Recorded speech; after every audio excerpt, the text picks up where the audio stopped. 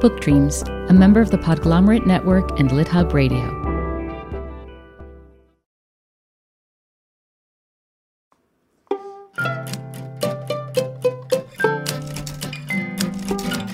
Welcome to Book Dreams, the podcast for everyone who loves books and misses English class.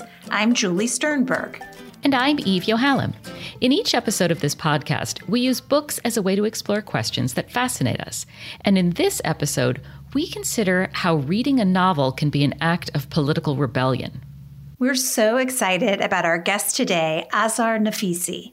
You probably know about her first book, Reading Lolita in Tehran. It was a memoir about her years in Iran during and after the revolution, when she formed a book club with 7 of her female students, where they read forbidden Western classics in secret. Azar's new book is called Read Dangerously: The Subversive Power of Literature in Troubled Times. It's structured as a series of letters to her late father, and it focuses on the parallels and connections between the totalitarian mindset in Iran and totalitarian tendencies here in the United States. Read Dangerously is about literature as resistance, not only writing it, but reading it too. You know, as someone who spends, I feel, too much time reading and not enough time acting. Not possible. I do love the idea that curling up on my couch in New York with a great book can somehow counter totalitarianism. Yeah, I love that idea too, and it's one of the many great points we explore with Azar. But first, a few words about her. Azar Nafisi is the author of the multi-award-winning New York Times bestseller Reading Lolita in Tehran, as well as Things I've Been Silent About and The Republic of Imagination. Formerly a fellow at Johns Hopkins University's Foreign Policy Institute, she's taught at Oxford and several universities in Tehran, and she's currently Centennial Fellow at Georgetown University's Walsh School of Foreign Service. Azar's writing has appeared in publications including The New York Times, The Washington Post, The New Republic, and The Wall Street Journal. One last thing to know before we get started. In her book, Azar talks about Salman Rushdie, who, as you probably know, was viciously assaulted at a public lecture on August 12th. We recorded our conversation with Azar before that attack took place. We asked Azar to explain the central thesis of her book, how reading a novel can become an act of defiance. Here's what she said. One of the things about a good reader or a great reader or a reader that becomes part of the book is if, like Alice in Wonderland, she gives in to her imagination. She goes into the book without any presuppositions. She doesn't go to the book in order to be confirmed or have her presuppositions come true. She goes there to discover something new.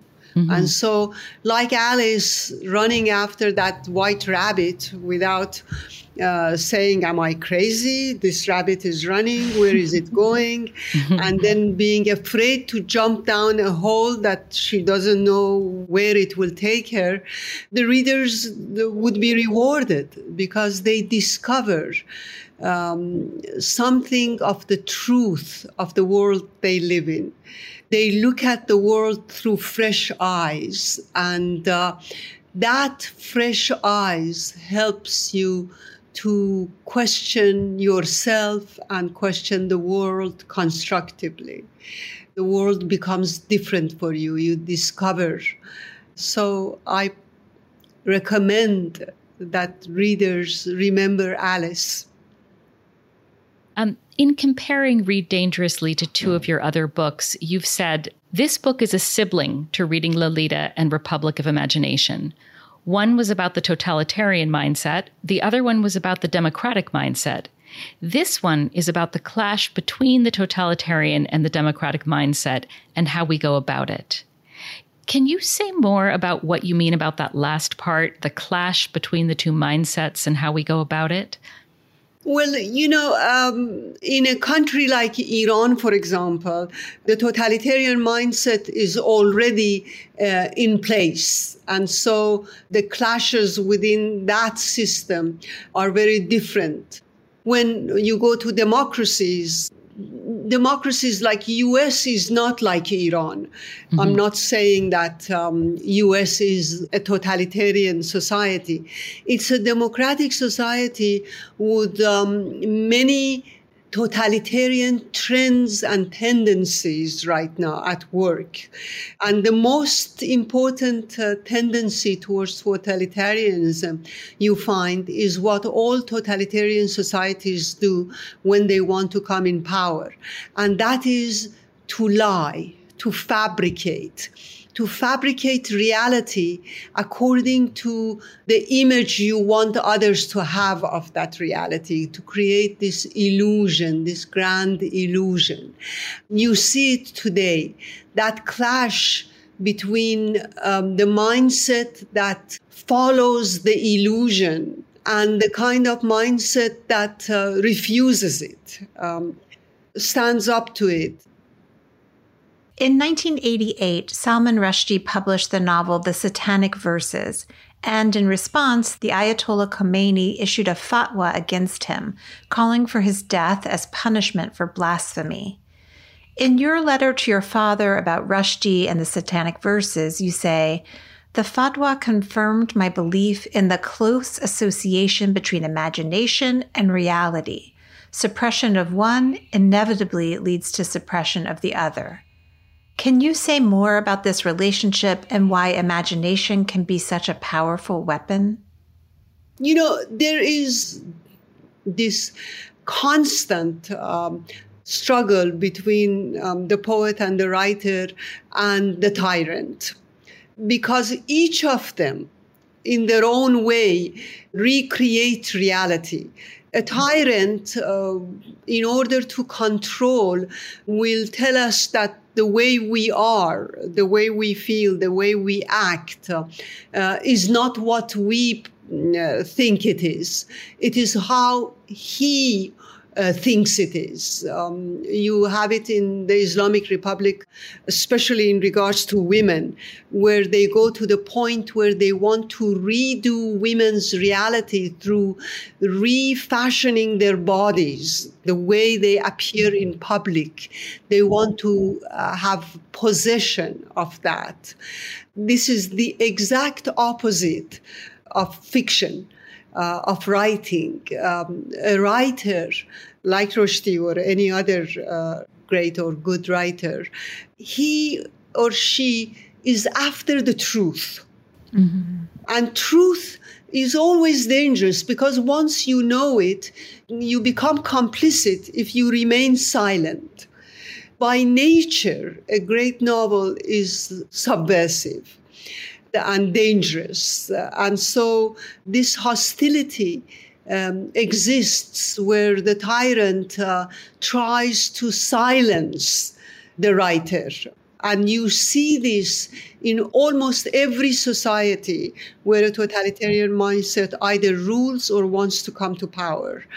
The poets and writers and journalists in Iran were among the first who were jailed, tortured, and murdered. And this is happening still as we speak. And in the United States, the totalitarian trends, what do? They ban books. Mm-hmm. They censor books. They take them out of the libraries and schools. That is the first sign of danger. It should be an alarm for us when books are banned, when there is the self-righteous debate about why they should be banned. So one question I ask in that book is, what is it about these men and women whose only weapon is their pen, is their words? What is it that makes them so dangerous that some of the most powerful men on earth want them dead, want to eliminate them?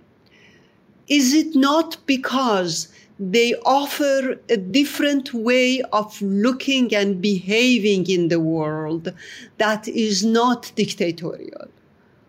And that is what is so frightening to tyrants from anywhere in the world, including democratic countries. Read Dangerously focuses mostly on works of fiction, but it also includes references to works by authors who write or wrote both fiction and nonfiction, like James Baldwin and Ta-Nehisi Coates. How do you think fiction impacts us differently than nonfiction, and is one more dangerous than the other? I don't know if one is more dangerous than the other. They serve different functions. Nonfiction is also, in its own way, after the truth. You see this in great journalism. They are after facts, and facts are dangerous to tyrannical mindsets as well. Mm-hmm. But fiction, one of the things that is fascinating to me about fiction is that by structure, it is democratic. I mean, the act of writing should be so that the writer can transcend even his own prejudices. We talk about diversity. Look at the structure of the novel. The novel is comprised of different characters from different backgrounds, gender, race, ethnicity, religion, all of these different backgrounds that are within a framework interacting with one another. Sometimes they confront one another. The plot moves forward through creating tensions within and between these characters. Even the villain, even the bad guy has a voice of his own. So fiction becomes dangerous.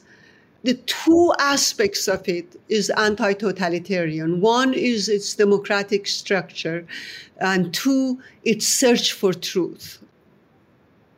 You say in Read Dangerously, it is not only censorship that is dangerous to the well-being of a society, but also the mindlessness created by the constant demand for entertainment and sensationalism, a desire to remain on the surface and avoid the complexities and difficulties presented by ideas and imaginations. Can you say more about how the demand for entertainment and consumption of shallow content undermines democracy? And I'm also wondering on a personal note, can I be a good citizen and still binge watch Ted Lasso? Because I would really hate to give up Ted Lasso. I do it all the time, from Law and Order to Frasier. Terrific. Okay. Yeah. Now that we've got that settled. So how does this demand for entertainment and when reality itself becomes entertainment? When we abdicate our responsibility as individuals and want to evade the pain that reality has in its tow. This turning everything into entertainment, even politics becomes entertainment. That is what I saw when I came back to United States, that everything is an evasion of reality. The reality shows, the use of constant scandal on the news, and something that we don't think of, this ideological way of looking at the world, therefore abdicating responsibility from you. The world is divided into good and bad. The white hats and the black hats. There is no shades of color in between. We all know that those others are enemy of the people and we're the good guys. This is how this society moves from entertainment to ridding itself of responsibility to be a good citizen, to know reality. So many times we censor a work of art because we say we are not comfortable with this. How many times a week do you hear people saying they're not comfortable with this? Well, bloody hell, life is not comfort. Yeah. I mean, it has comfort, but life is full of pain. And life is not all entertainment. It is not all about whether Jennifer Lopez married Ben Affleck. Part of it is that, and it's okay. But when life becomes an evasion, and when fiction is told to not make us uncomfortable, to not disturb us, then we're in trouble. I just wanted to end by quotation from James Baldwin, who used to say, artists are here to disturb the peace. And that is why we write and we create art, to disturb, not to comfort. You say in Read Dangerously, in Iran, like all totalitarian states, the regime pays too much attention to poets and writers, harassing, jailing, and even killing them.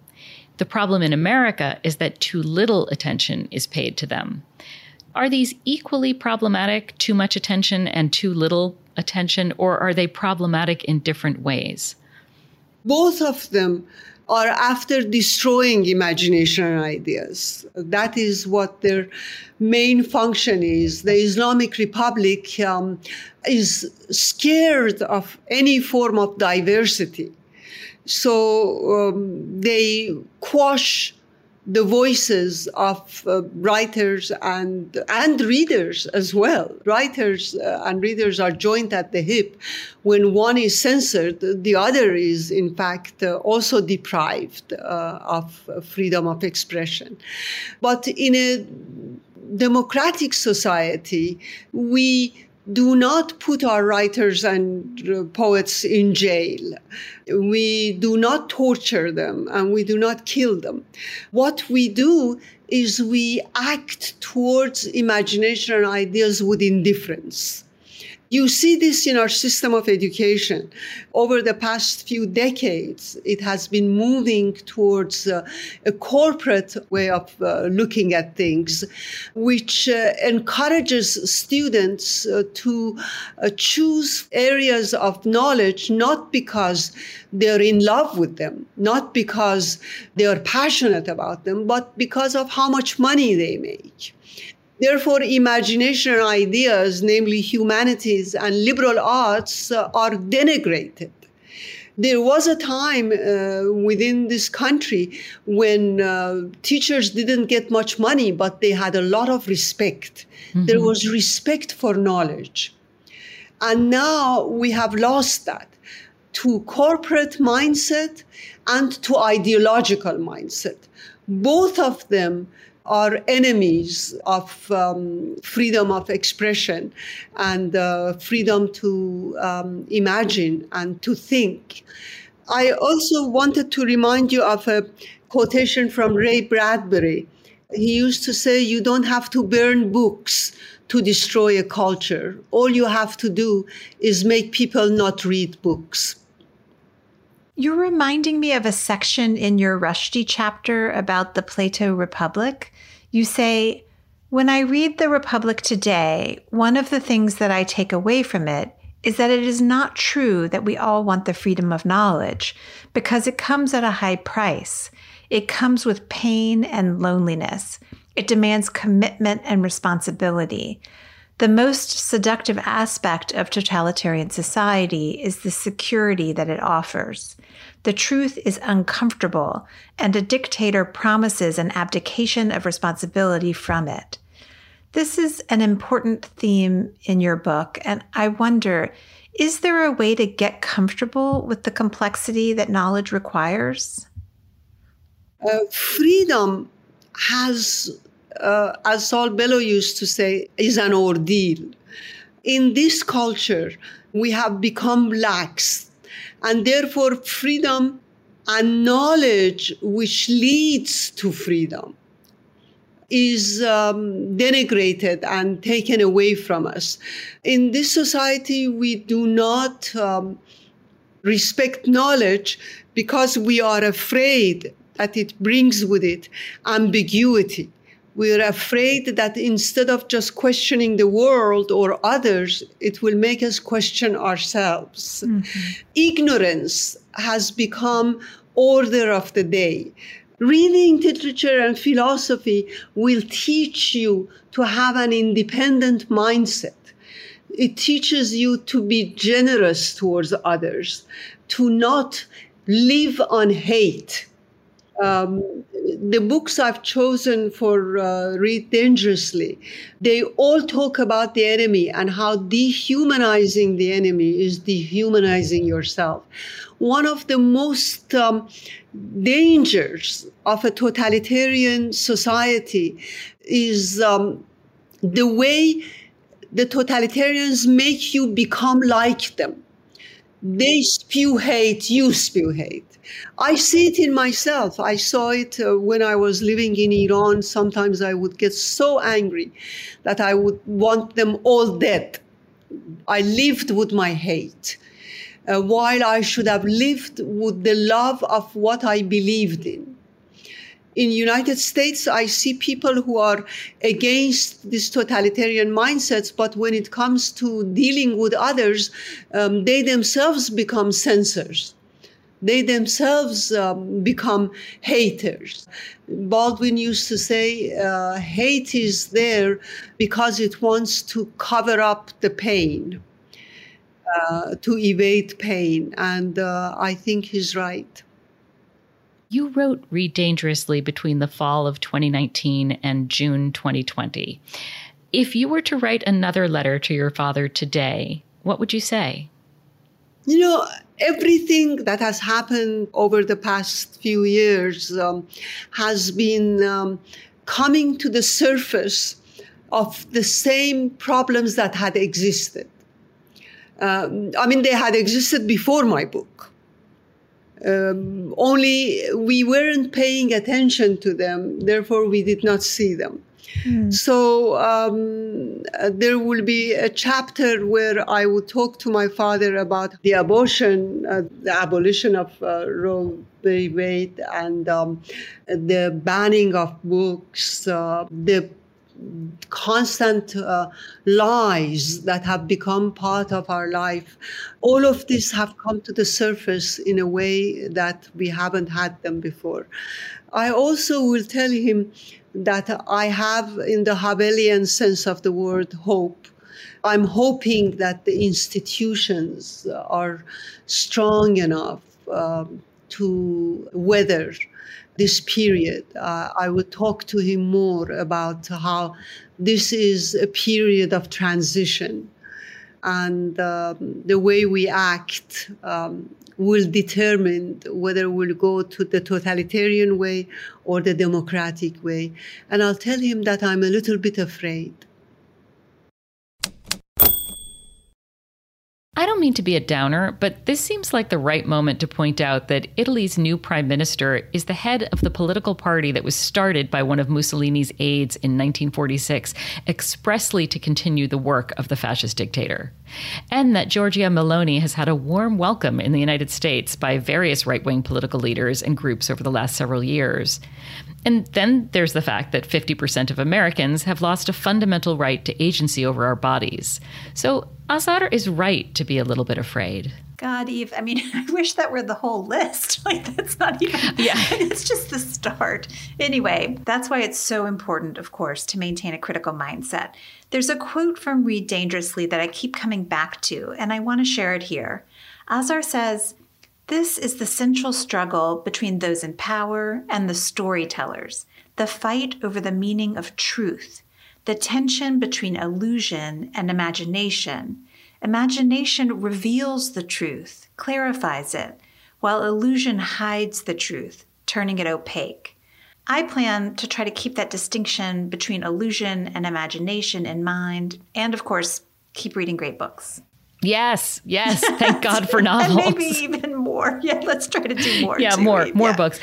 Seriously, what else in the world is a source of both comfort and resistance? Yes, and what a nice positive note to end on. I'm going to say that is it for this episode of the Book Dreams podcast. Thank you so much for listening. Please subscribe if you haven't already. And if you like the podcast and think someone else would too, please rate and review us on Apple Podcasts or Spotify.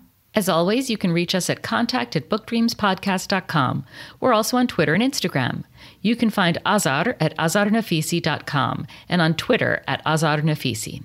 Many thanks to our producer, Gianfranco Lentini, and to our theme music composer, Maya Polsky.